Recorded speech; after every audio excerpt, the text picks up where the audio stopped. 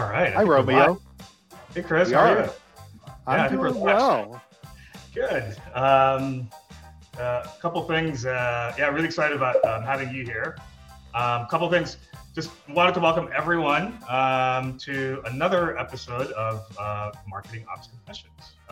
Hopefully, we have a really good discussion here. I'm pretty sure that we will, given Chris and I have connected in the past, and might have a lot of insights as well as fairly, I would say, kind of salty comments around the industry. Not too salty. Yeah, not too salty, but like relevant, right? In a lot. Mm-hmm. So excited to have folks attending this. I see a lot of new people that's joined as well as regular ones. And yeah, very excited to be hosting this.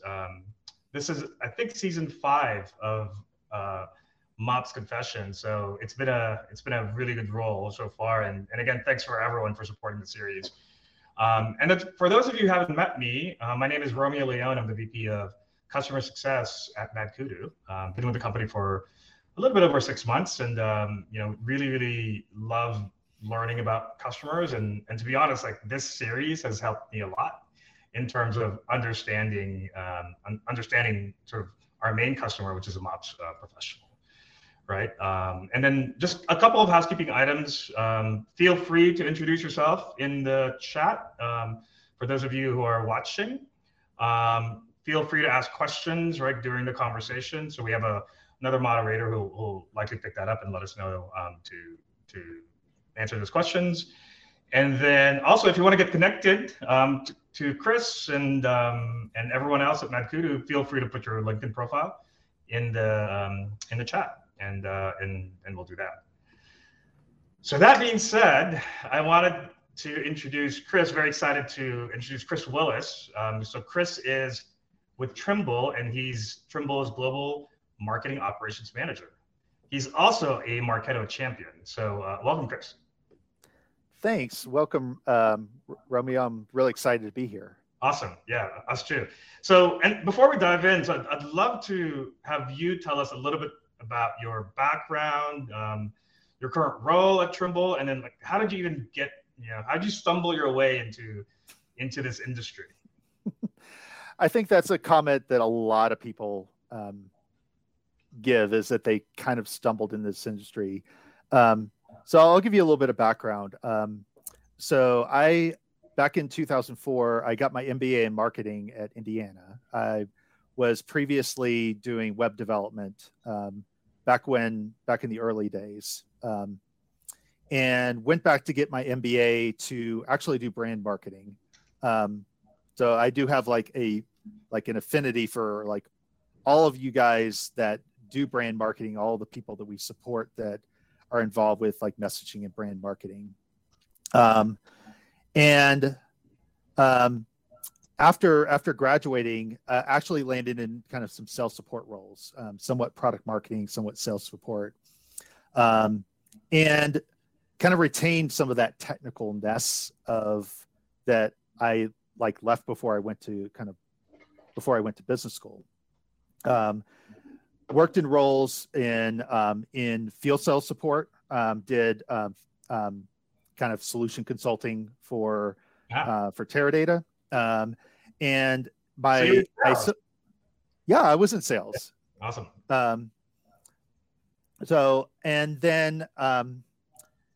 I've essentially landed into a sales operations role, which I somewhat landed into somewhat accidentally. I wanted to get involved in CRM and kind of what now is called marketing automation, like digital marketing, demand generation, that type of thing. Yep.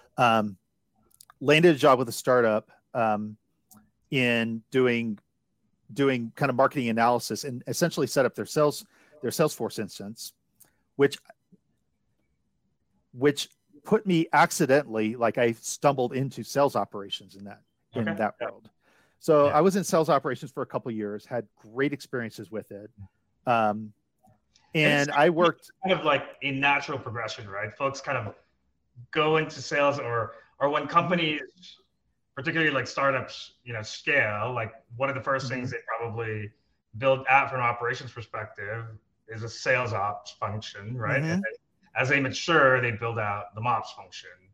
And then they realize there's kind of like this greater revenue operations function within this industry, right? So you also have like CS operations, right? And then those kind of fall into an umbrella of revenue ops. But yeah, go ahead. I could talk a little bit about that experience. So I actually worked hand in hand with my marketing ops team. We were using Eloqua at the time. I think I had heard about Marketo, but I was I was kind of a marketer in a sales ops body is kind of the way I would describe myself. I always had this kind of ambition from my business school days of going into marketing, and an opportunity presented itself about 3 years into that role, and where I would own both sales and marketing operations. And they had this thing called Marketo, which is like, my love and joy now. Probably shouldn't tell my wife that, but I love like Marketo, and had the opportunity to build out their marketing operations over there. In fact, when I got over to it was McKesson's revenue management services business unit, and they had bought Marketo. They were doing some campaign things with it, but they weren't really seeing an ROI with it. There was really no operations associated with it. Okay. And so I saw this as an opportunity to kind of move literally over no to the marketing world. That would drive the success of the tech stack, essentially. Yeah, absolutely. And so, there was questions that I was asked to answer, like how is our SDR team doing? Or we called it like an MDR, market development rep team. I developed like a lead lifecycle from scratch, which I do not recommend. I definitely would recommend that you bring some experts in that know a little bit more what they're doing, especially if you're as green as I was, because I think you really need to throw like your first year in marketing operations, especially if you're like a team of one, you should probably throw away everything that you did during that first year, especially if you didn't have some help from the outside to kind of guide you, which is definitely where I was back in 2012. I knew enough to be dangerous, and I leaned on subject matter experts in my own company, as well as our Atlanta Marketo user group, which one of my fellow champs, Jenny Robertson, leads, and that group helped me a ton in helping me kind of become what I am today. So fast forward, I've worked for several organizations. I've owned marketing ops, and I've been in the agency world. Didn't really kind of suit me too much. So all you guys in agency, I think we talked about when we were doing the prep call that we should have like an agency confessions call at some point. But I learned a lot in my agency work. That way, right? You do get a lot of saltiness that way. That is very true. And I did some freelance and landed at Trimble about a little bit less than 4 years ago after doing some freelance, some agency. I contracted with a group that was looking to implement like Salesforce Marketing Cloud, which if you're in the B2B space, I would not recommend. But that's another conversation for another day. And I've been with Trimble for about, almost 4 years now.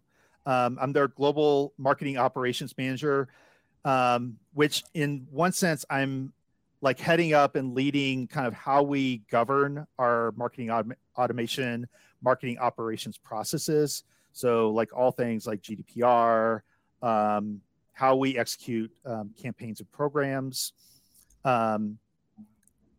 as well as I work as like kind of as an internal agency. So all the benefits of the agency, so being a thought leader in an organization, but without like, the having to bill hours and that pressure to like the pressure to like have to account for all of your hourly billable time, which is probably the primary reason I didn't really like the agency world. If you had to kind of nail it down.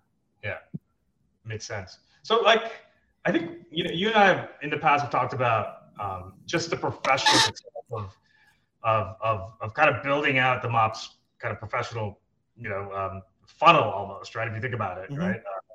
So like, I think your comment earlier, was interesting. It seems like most people that go into MOPS literally stumble accidentally into the role, right? So the question here is like how do we build, essentially like the top of that funnel such that, folks that want to get into and don't even know about this profession can literally learn, right? And get enabled to essentially be, MOPS professionals, right? So and why do you think that's important? Why do we need to build like the top of the funnel for this profession? Right. Well, I think this is also going to kind of segue into like another topic we're going to talk about, which is like mental health. It is very important, like one, for our career growth. Like if we're not able to reproduce ourselves, then you're going to see this phenomenon that like you see with a lot of MOPS professionals, where they like essentially career growth is I gain more and more and more expertise in my tool or in marketing ops. And how I get career growth opportunities or new experiences is essentially a hop from company to company, and essentially go into kind of a bidding war, similar to the way like a quarterback in an NFL team would. Like the quarterback is not going to like grow into anything else other than a quarterback during his playing career, but essentially, except if you're he's going from team to right. Right.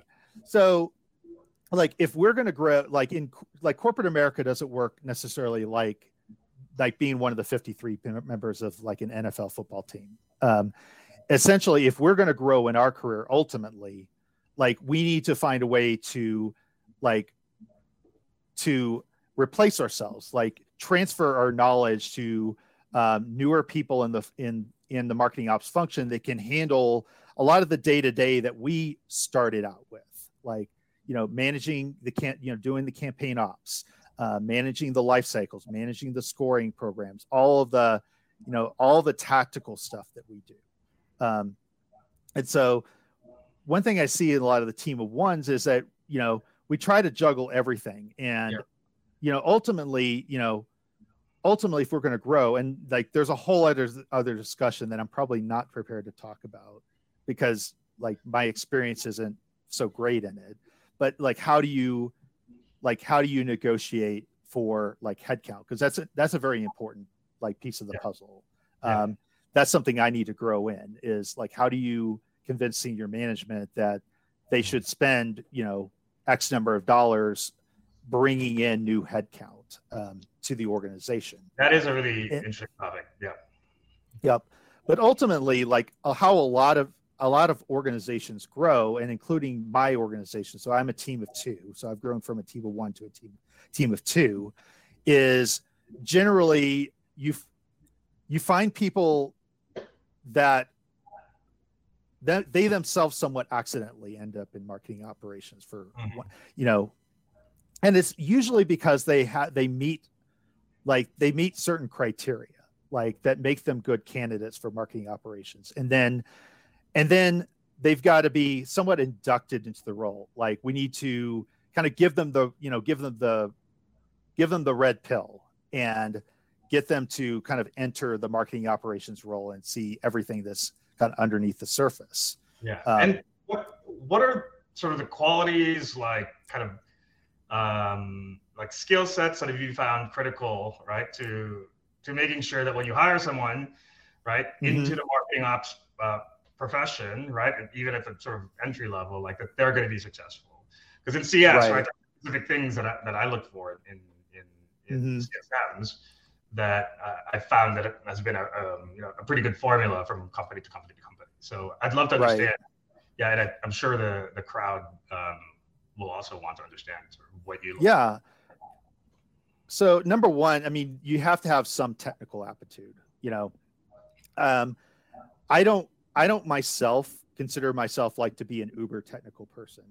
That's my own MOPS confession. I did not like enter MOPS anticipating being this uber like dev MOPS type of professional. Like if you're recruiting somebody for like a dev MOPS role, like you would definitely want to look for somebody that does have a pretty significant IT background. But people that go into marketing ops should have like technical aptitude. They should understand understand process, understand how to build things that are repeatable and scalable. Mm-hmm. And I think, when we talked earlier, there is no, as far as I know, somebody else could fact check me on this, but there really aren't a lot of university programs out there that teach marketing operations. There's not like a major in in MarTech or marketing operations. I think there probably should be, especially as our role and our function continues to grow.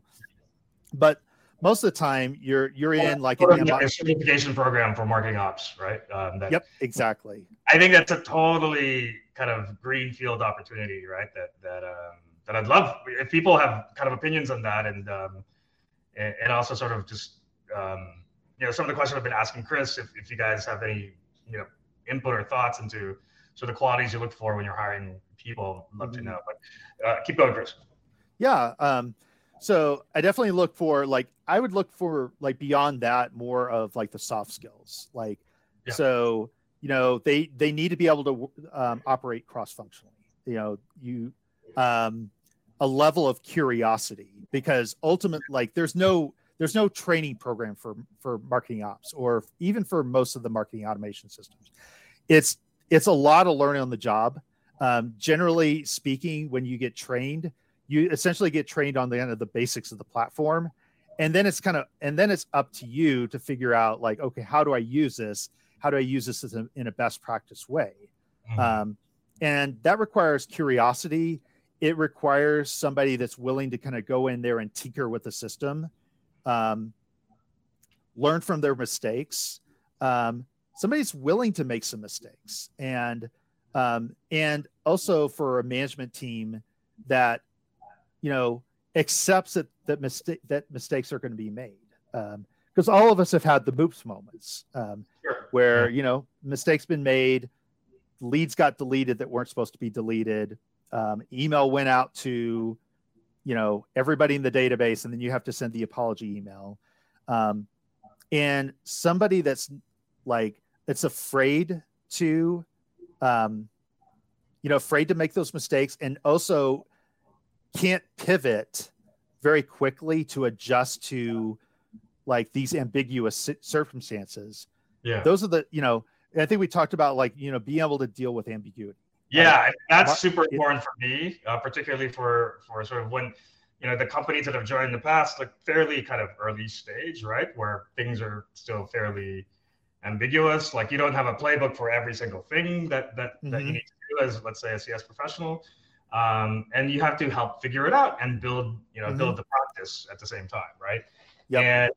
And I think the curiosity and the problem solving skills are super important. And I think there's a lot of parallels to kind of what you're talking about, right? Yep. And I totally agree with Angela's comment. Problem solving ability has to be top notch. So they need to either know the platform or have the aptitude to learn the platform, and then everything else is essentially what we just talked about. Right. And then the next step is, how do you get that person up to a level where, whereas in my own case, that you could go on vacation for 2 weeks and know that the ship's not going, the ship is going to be taken care of, right? Yeah. And there's not a lot of manual. Keep floating, right? And yeah, exactly. So, right. So, and there's not a lot of manual. There's the manual, the training material on the marketing automation systems are, okay, here's how you do X, Y, Z in the system. here's how you execute XYZ campaigns. But ultimately, like, everything is contextual in our organizations, and that has to be, there's no training manual. Hot take, we suck at documenting. So, if anybody on this call is really good at documentation, I'd love to talk to you. But a lot of cases, it's just, going into the systems, figuring things out, using the documentation that does exist and the best practices that are within our organizations. And then when I trained, like, my new hire, who has all of those qualities, very curious, great problem solver, asks really good questions. I think that's something that we didn't cover on, but like somebody who can ask really good questions, because, but piece of advice I got from Christina Zinga, who's my champ mentor, was get them to document your processes. So, you've got somebody that's new and needs to learn, like, how do we do things? And we have a time challenge with documentation, aka my, we suck at documenting comment, is you get two benefits. One, you get to train somebody and, like, help them understand, like, how the system works, how our processes work, help them to also understand the why. That's a big piece of it. But also you also get good documentation as a byproduct. Right. That was the number one piece of advice I got. And then the number two piece of advice that I would give is don't train them. Like, let them train themselves. So if a new hire comes to you with a question and is expecting you, and all of us get into this trap from time to time. Sometimes we don't have time for this, where they'll ask, how do I do this? Or I did this campaign. What do you think of it? And partly because we're used to being experts, and we are experts. And if we're a leader of a team, we got promoted because we're an expert. Right. So, but our tendency is to just regurgitate information back to them of, well, this is how it's supposed to work. Okay? But ultimately, like, you want them to own it. You want them to, like, think for themselves. So the biggest piece of advice I would give is it's going to take longer to train this way, but the benefits far outweigh kind of the upfront costs. Is ask them good questions. Ask them, well, how would you do this? What is your thought process? Rather than just giving them the information, because then they're taking it and they're owning it, and then you can have a conversation from there rather than they ask a question, you give an answer type of conversation. Yeah, I couldn't agree more. I think that's sort of a great way of just coaching, right? It's like they have to think about the problem first, right, and kind of really really think it through, right, and then present the solutions, right? Because if they do that, they're likely going to get to to an acceptable solution, if not the right solution, right? Yep. And so on and so forth. Yeah. Mm-hmm. And everybody's going to get it wrong at some point. I mean, which is fine, right? Even those of us, yeah, exactly. Yeah. And so you want go ahead. Yeah, and you want people to have their MOPs moment, and for them to understand when it happens that it's not the end of the world. Right. And I think that you as a leader, like your job is, when they do something wrong, you ask them questions like, how would you have done this differently, right? Like, what was your thought process? And so on and so forth. Absolutely. And take it as a learning experience. Exactly. Cool. So wanted to, now that we're in this topic of MOPS professionals, I'd love to understand, like, for, let's say, it was day one at Trimble for you, right? And and you just literally joined, right? And you have a big role in the company. Like, how would you ensure that you're going to be successful in the company? What does your kind of like 30, 60, 90 day plan look like? How do you build credibility, right? And who do you build credibility with in the organization? Right. That's a really good question. And so I can talk a little bit of how I did it and possibly like some lessons learned having the benefit of hindsight. Because clearly you've been at people for 4 years, obviously, Mm-hmm. right? You set yourself up for success. So would love to get your story there. Yeah. So the first thing that my boss, Trisha Saunders, did was she gave me kind of a lay of the land. She would like to call it like who's who in the zoo, of who are the players in the organization that I need to know, and what their roles and responsibilities are, and how what I do relates to like how they're going to like achieve their objectives, if you will. So I think it's very important, like kind of the two things I would start with is learn who's in the organization, who you need to build alliances with, who you need to kind of develop a business partnership with. And then number two is understanding, how the systems and processes work. And the processes will happen through kind of having these one-on-one conversations with like the folks in the organization that are kind of the stakeholders. So I repeated this process when my team member joined my team. I handed her a list of people and said, I want you to have one-on-one meetings with these folks and get to know what keeps them up at night.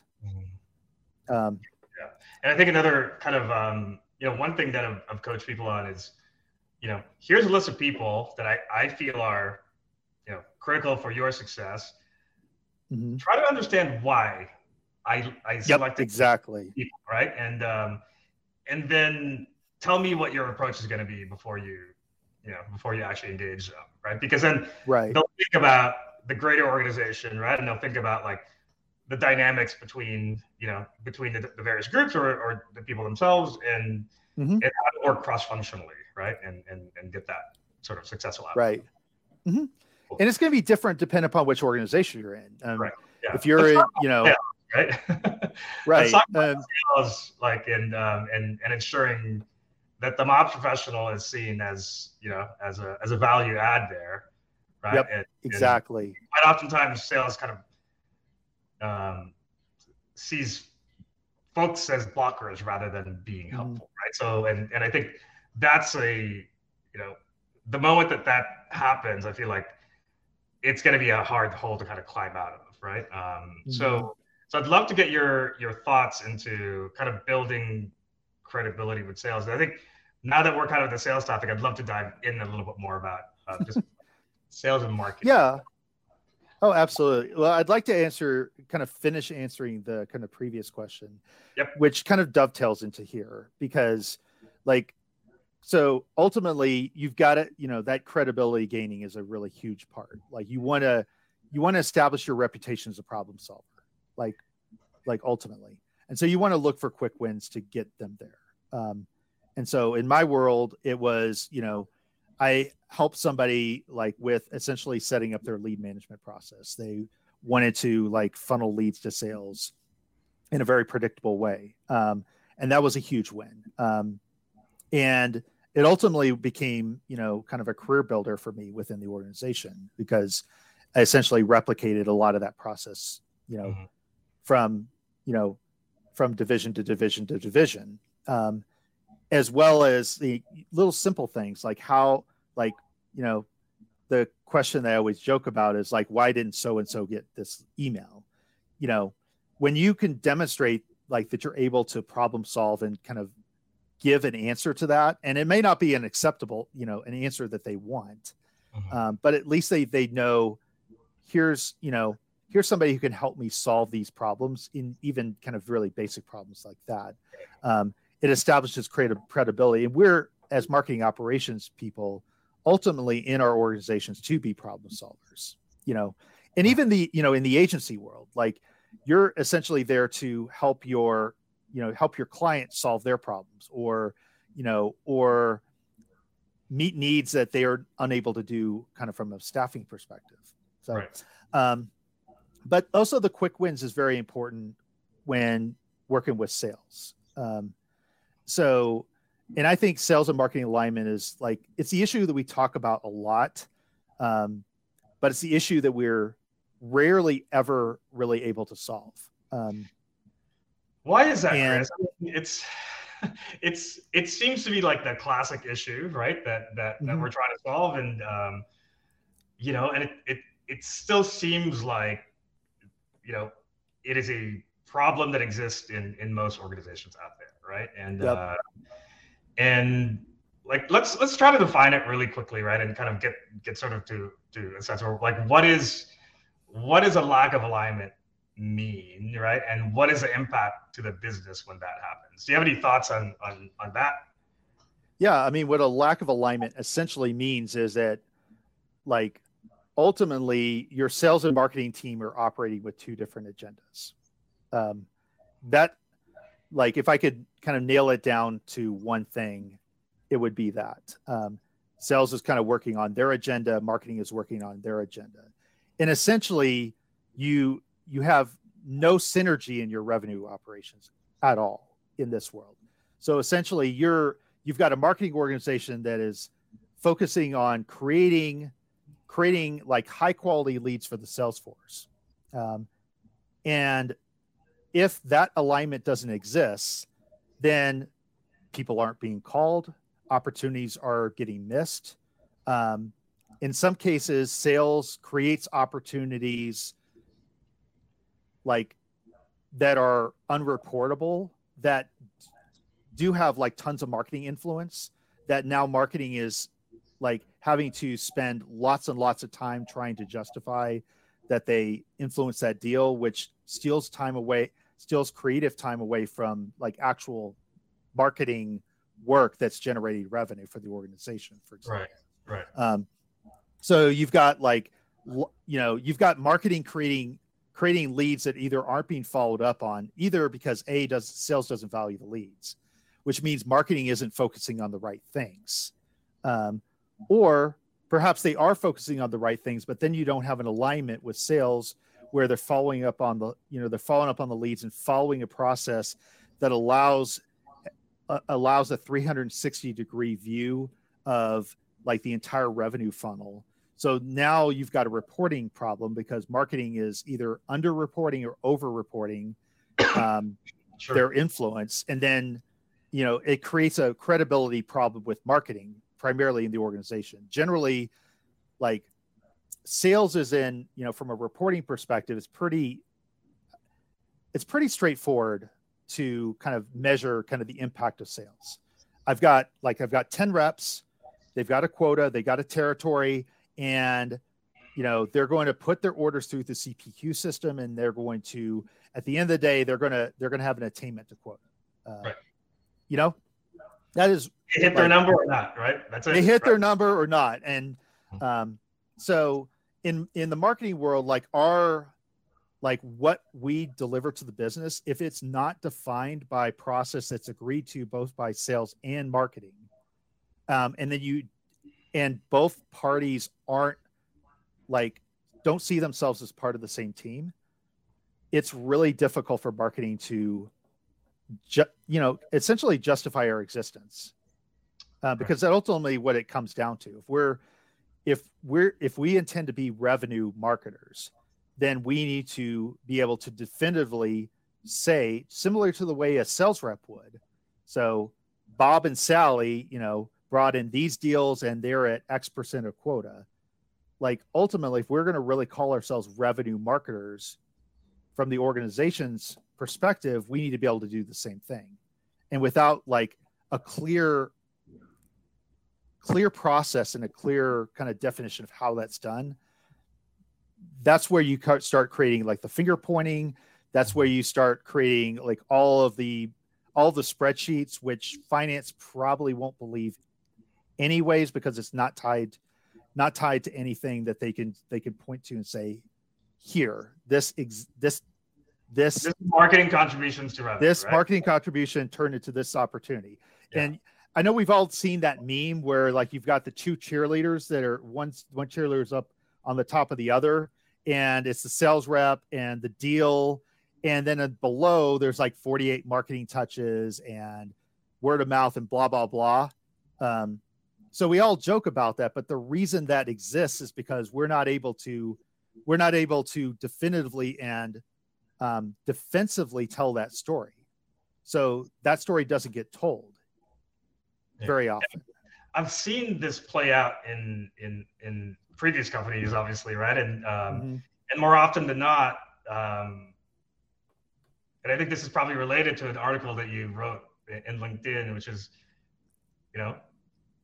marketing's customer is sales, right? Internally. And similar to the customer success world, right? Like if your customer is not happy and doesn't seem like you're adding value, you likely will lose that customer, will result in a churn, right? To the business, and will get replaced, right? Yep. And other solutions. So I'd love to understand, like, your years at Trimble and other companies. It seems like, you've seen strategies and tactics, even tactics that have worked to like literally bridge the divide between the two groups, right? Like, what are those? If you can provide examples, what was the context in which sort of these things were happening, and I'd love to kind of understand that. Sure. Yeah, and the example that I'd probably talk to the most, and so before I even talk through the example, like the things are absolutely required, and I think we as marketing operations professionals have a role to play because we're able to be the mediator between sales and marketing. Like, us, our counterparts in sales operations, are able to kind of bring people together from a people and process standpoint, because ultimately they're going to do all of this alignment's going to happen through the systems. So ultimately we can't see ourselves just as systems people, even though like 80% of our job is specifically related to the system. So we have to see ourselves, as like influencing the people and process, because that's essentially what the systems are there for. But ultimately we can be the mediator of this process. We're not going to be able to, like, we'll be able to get the process working. We're able to like set our, what's an MQL, what's an SQL, all of those things that we all know how to do. But ultimately, like we're able to get like the systems to do the right things. But ultimately there's a side of like getting the people to do the right things as well. So ultimately that we have a part to play in that, but we don't have complete ownership in that. We don't have complete agency in that. And that's where like getting your marketing teams and your demand gen teams, your marketing managers, and getting your sales teams, your sales directors, your sales VPs, your sales development teams, and to some degree your VP of sales into the room and getting them to agree on some very basic principles. So ultimately, what is sales priorities? What are marketing's priorities? What is a lead? Like just very basic definitions. Marketing and sales don't agree with that, like on that definition. And that's okay. That's what MQL and SQL are there for. Which ultimately these conversations go into like MQL, SQL. Oh my gosh, because that's we just go through the same cycle. Like if it's just a every time there's a new character in the front, like you go through it again, right? Like, right, exactly. So right, and so ultimately, like who's right in the in that definition of a lead? And the answer is everybody's right. It depends on what stage the lead is in. So an MQL, the way we understand it, and everybody's got their different methodology. In fact, I've posted some salty things on LinkedIn about like, should we even be thinking about MQLs anymore? So it is based on how your marketing organization, your sales organization are intended to align. But ultimately, like sales and marketing have to agree on priorities, and they have to align on those priorities because marketing's customer is sales. Marketing ops customer, I believe, also is sales, because ultimately, and what I mean by that is if we are not doing our best to make sure that the leads that they get are high quality, the leads that they get are actionable, and that they understand the why, right? Like, and they understand the why, but also that the system is easy to use. And that's the part that gets me a little fired up, is when these systems are not easy to use, the first thing sales is going to do is stop using the systems. That goes back to that point that you were bringing up. So we have to make the systems easy to use, and we need to understand that sales's KPIs are easy. Like, I hit my number, I'm above the line where they're going to cut me. I had a good year. I get to stand on stage and get President's Club and all that stuff. Their KPI is really easy. And ultimately, that's why I would advocate for SDR, for creating a sales development function. Because ultimately, like, especially in larger, like when you're selling larger ticket item deals, where you're talking about 3-month sales cycle, 6-month sales cycle. At Electa, where I used to work, it was like 18 to 24 month sales cycle, and they even considered it more like a 10-year sales cycle. Ouch. But yeah, because and ultimately it was just a replacement game for them in the linear accelerator space. But ultimately, like, the engaged selling cycle is about 18 to 24 months. That sales rep is not going to follow up on MQLs. They don't care. I'm going to choose to spend my time following up on 100 webinar attendees, or I'm going to work this deal that's going to close in the next quarter that's going to sell for $8 million and is going to get me my commission for the year. Right. Yeah. Right. What is a rational individual going to do? They're going to focus on the deal. Right. So ultimately, that's the high level business case for SDRs, is you create a function that is there to sift through all the stuff that we generate. Some of it is really good. If we're using scoring to bubble up people, some of it's, some people are not ready, and we need some kind of filter. And there is technology out there that allows us to do that. Like, there's tools like, Conversica, there's some other AI like assistant tools that are out there. Sure. I think ultimately you do need to have a person, because you need to put a human touch at some point. And that human touch needs to be somebody that, again, I would argue doesn't have a quota, but ultimately that's a decision of the organization. But ultimately, like, what I would argue for is that you need to make it as easy on that person that has that, $1 million quota, that is worried about, like, every month, am I going to be above the line?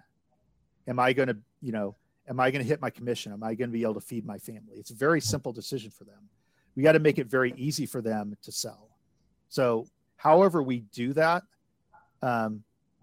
if we're going to be successful, we have to do that. That's our number one job. And, and ultimately that's where we come into play is, we want to, that's kind of the filter that we should run all these decisions for, like around like lead scoring and threshold score, or whether we even send like threshold leads to our sales team. Is this going to make the sales job easier, or is it going to make it harder? Is it going to be valued by people who have like heavy quota pressure, or is it going to be seen as a burden? Those type of things. Yeah. So I think the other side is like marketing and sales need to understand each other's priorities. They need to know, like, marketing needs to understand, here's what the sales incentives are. Here's what we're trying to push. This is what, this is ultimately like, if they sell this mix of product, sales is going to hit like their quota, they're going to get kickers or whatnot. And if marketing is doing campaigns that are outside of that scope, then you're creating a lot of leads for things that the sales team really doesn't care about selling. Right. I know this, and then similarly, sales needs to understand what marketing is doing. They need to understand the marketing campaigns. They need to be as versed in the marketing campaigns as the marketing VP is, because ultimately they get a lead from you. they get an alert that says, hey, this person MQL'd, and they need to have some context around this. Or else they're either going to A, discard it, or B, they're just going to do they're going to do their regular pitch and kind of hope that it converts. We need to give sales information so that they can, they understand the why. And the specific because sort of ultimately, kind of events. Because ultimately they're going to be, if you don't do that, then they're just going to be reacting, and you need to make it easy for them to get that intelligence. Got it. Because, again, it comes down to, they have a very simple job, and anything that you put in their plate that deviates them from that very simple job, especially if they're having a bad year, is not going to get the attention that we want. Right. So that would be ultimately my advice. And then ultimately, having the agreements, having the definitions defined, having buy off from sales management, all of those things, and then having the systems set up, like all of those things are things that we need to do, but we also need to think about like the broader alignment in terms of priorities, in terms of like who's doing what, and making sure that our people and process are aligned to get us the results that we want. Yeah. Which is ultimately, we want to be able to, we did these marketing campaigns and we generated this revenue. We want to make, our systems need to be designed to support that story. Got it. Yeah.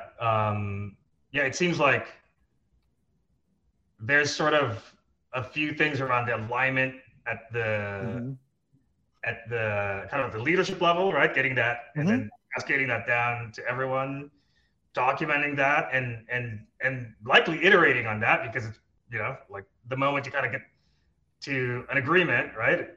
Yep. Quarter later, the business might change, right? And now you have to kind of pivot and adjust. Right? Yeah, you brought up a really good point. It's like if you set it, forget it, it's gonna get lost at some point. Right. So you have to continually iterate. It's not a one-time conversation. Yeah, because similar to like leads that you feed, let's say to an SDR, right? I often hear comments around, well, how come last quarter this lead was, like high quality, and now this quarter this lead is not high quality, but it seems like they should be high quality, right? Why are we not capturing those kinds of things? It's just like tactical things like that. I feel like should be captured. It should be should have a feedback loop that's kind of happening, particularly to like marketing ops, right? And then they're incorporating that into the next iteration of the agreement, and so on and so forth. One of the other things that I feel like I've heard from other folks, Chris, and I don't know if you've done this in the past, is like try to walk in the shoes of, let's say, the rep, right? Whether it's an SDR or an AE, like literally, take a day, like during your first 90 days onboarding, and then do your job, right? Yep. Do a ride around. Also, like when you just like dropped your lead management process, you've trained the sales force. Get on one-on-one calls with your reps, and they'll usually be very open with you about where they're struggling. I remember when I did this, I've done this for the first times. Generally, the sales reps will give you a lot of detail about especially if it's somebody that they know, and you get to hear the sales reps' thought process and also understand how people are getting into the marketing funnel, how they're engaging with this. So sales provides a lot of insight into our process, but also kind of the mind of the customer. And if you're not aligned, you don't really get that richness. Right. Totally. And so we have about 10 minutes. I want to get to the topic that I feel like is really important to you, which is around just mental health in general, right? And I think during the pandemic, a few things kind of happened, right? Most folks, if if not the majority of people working in software companies and SaaS companies like work from home, right? And one of the things the challenging things with that, and I think that's still happening today. Challenging thing with that is that sometimes there's no division between like here's work and here's kind of your like personal time, right? And I think that kind of affected a lot of that's appeared as an issue in terms of mental health, right? Do you think there's anything specific like within just the MOPS profession itself where mental health is kind of affected disproportionately compared to other types of professionals?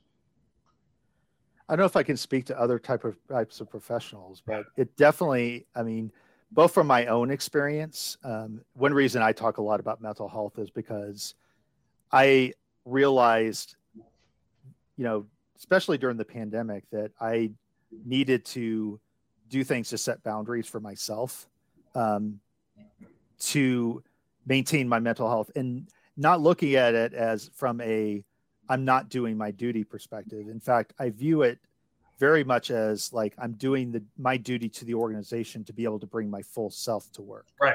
Right. Which I think a lot of us, especially people in my generation, I'm a Gen Xer.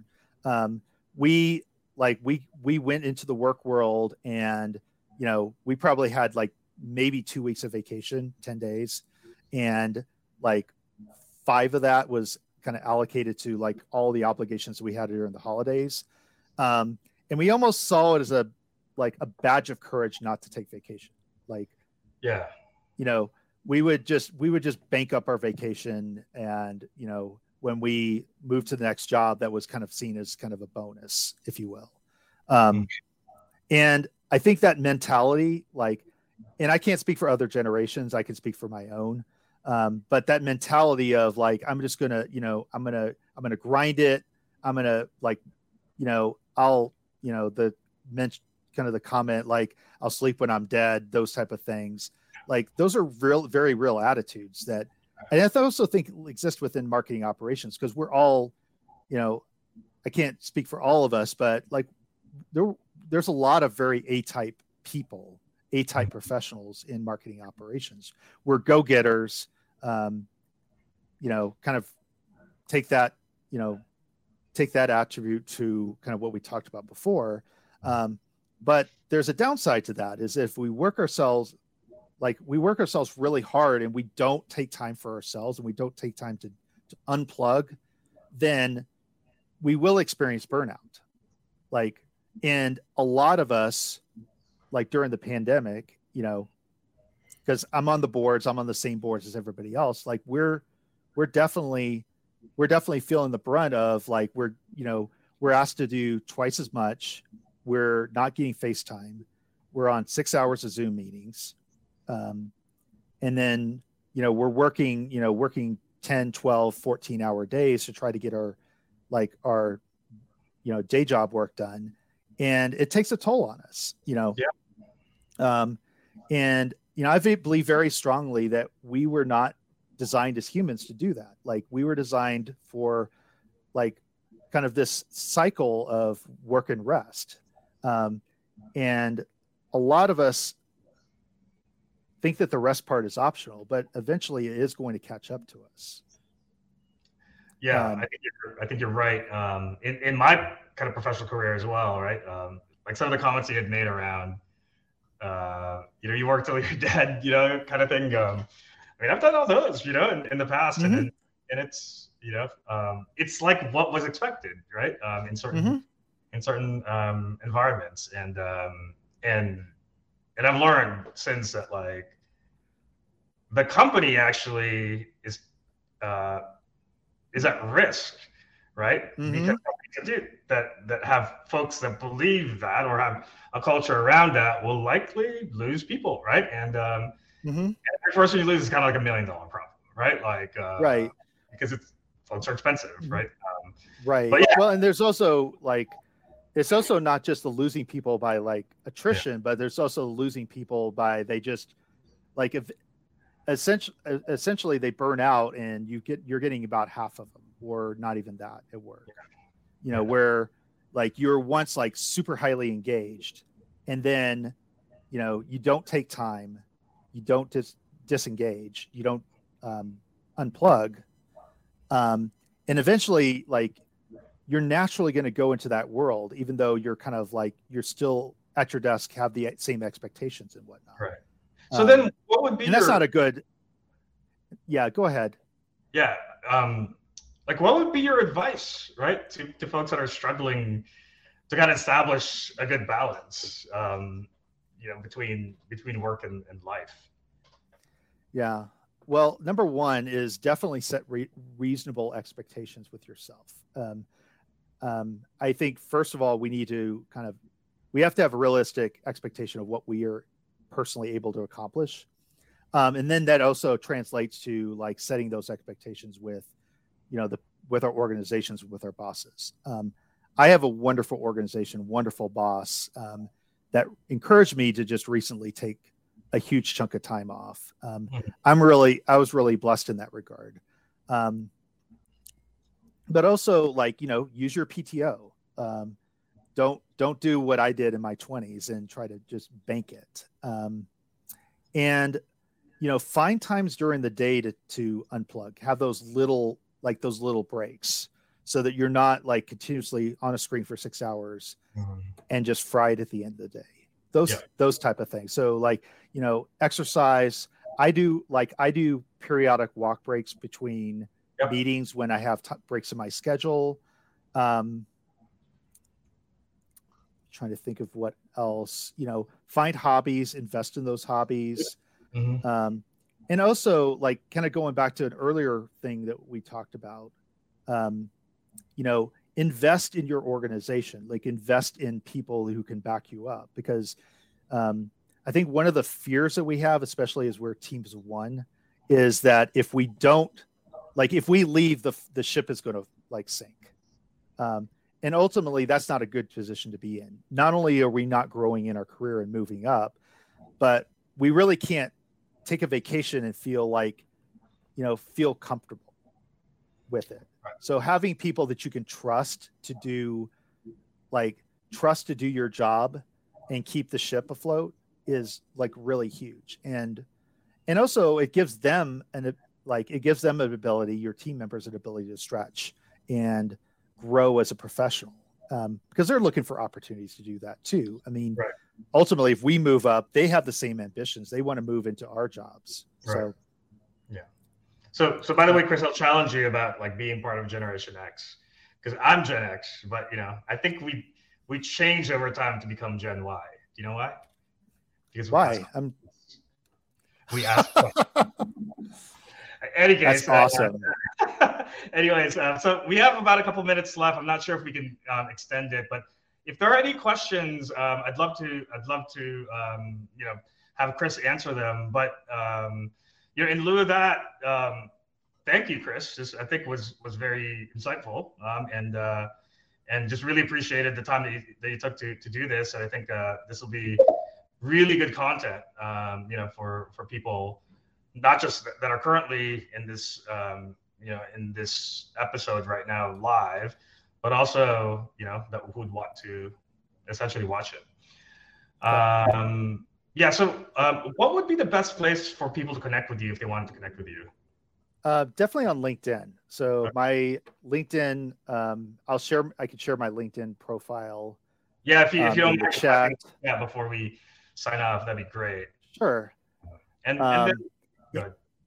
And either I was a really great presenter and answered everybody's questions, or everybody's asleep, because I was hoping to see some more comments in the chat. But thank you guys all for attending. One thing I did want to mention on, like, the mental health thing, a couple of, like, influences that really kind of helped me kind of think through things. And one I shared on my LinkedIn profile was I read a book by a guy named John Mark Comer called The Ruthless Elimination of Hurry. And so it's a book that's written from a Christian perspective. But don't let that intimidate you if you're not into that. But it really helped me set some boundaries. Like, taking time to rest and looking at like those rhythms and such, as well as setting a boundary around email. That was a big aha. And I'm not always really perfect at following that. But I think email like steals a lot of our attention, and steals a lot of our productivity, and also steals away a lot of our mental health if we don't let it. Mm-hmm. And then another influence is like my first week at Trimble, there was a coworker of mine that was on my team at the time, who was from Finland. Folks in Europe take like 3-week vacations all the time. So I worked in European companies, and I made an observation that like my European coworkers weren't less productive, but they were a lot more happy than we were. And I thought, well, maybe there's something to this, but it's so outside of our American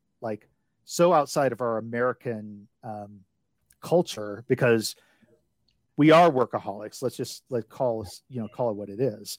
And so I was having a conversation with this coworker, and she mentioned, from Finland, and she mentioned that there was like some scientific studies that were done that kind of said that the ideal time to be off, where you're fully recharged, you have time to actually kind of catch up, like let your soul catch up to your body, which is a phrase I love to use, was roughly about 3 weeks. Okay. And if you think about it, like earlier in the year, I took a 1-week vacation, and it wasn't until about Thursday where I really felt like I was unplugged, and I was, kind of myself. Right. And then you get into Friday, and then the weekend, then you're starting to think about like the work week again. You're essentially, you kind of have this boomerang effect. Right. So, kind of as a hot take, I would, especially after this past time, because I took almost 3 weeks, and I would love to see us as kind of an American work culture start to normalize taking more time off and taking more extended time off to allow ourselves to, let our souls catch up to our bodies. Awesome. And our organizations are going to benefit. I think this is somewhat of a paradox is, we give our full selves to work when we take enough time off to allow our full selves to recover, especially in the pandemic. Right. Because of all the issues that you were talking about. Yeah. Well, thanks for that, Chris. I appreciate that insight, and I share a lot of your thoughts as well. But got to wrap up here. So, thank you everyone for attending this, and then make sure to sign up for next week's episode of MOPs Confession. It's going to be with Andy Karen. He's VP of Consulting at Revenue Pulse. So she is awesome. Should be definitely come to that. She is awesome. And it looks like she's a twice over Marketo engaged champion. So seems, like she has all the credibility in the world. So looking forward to that. And again, thanks everyone.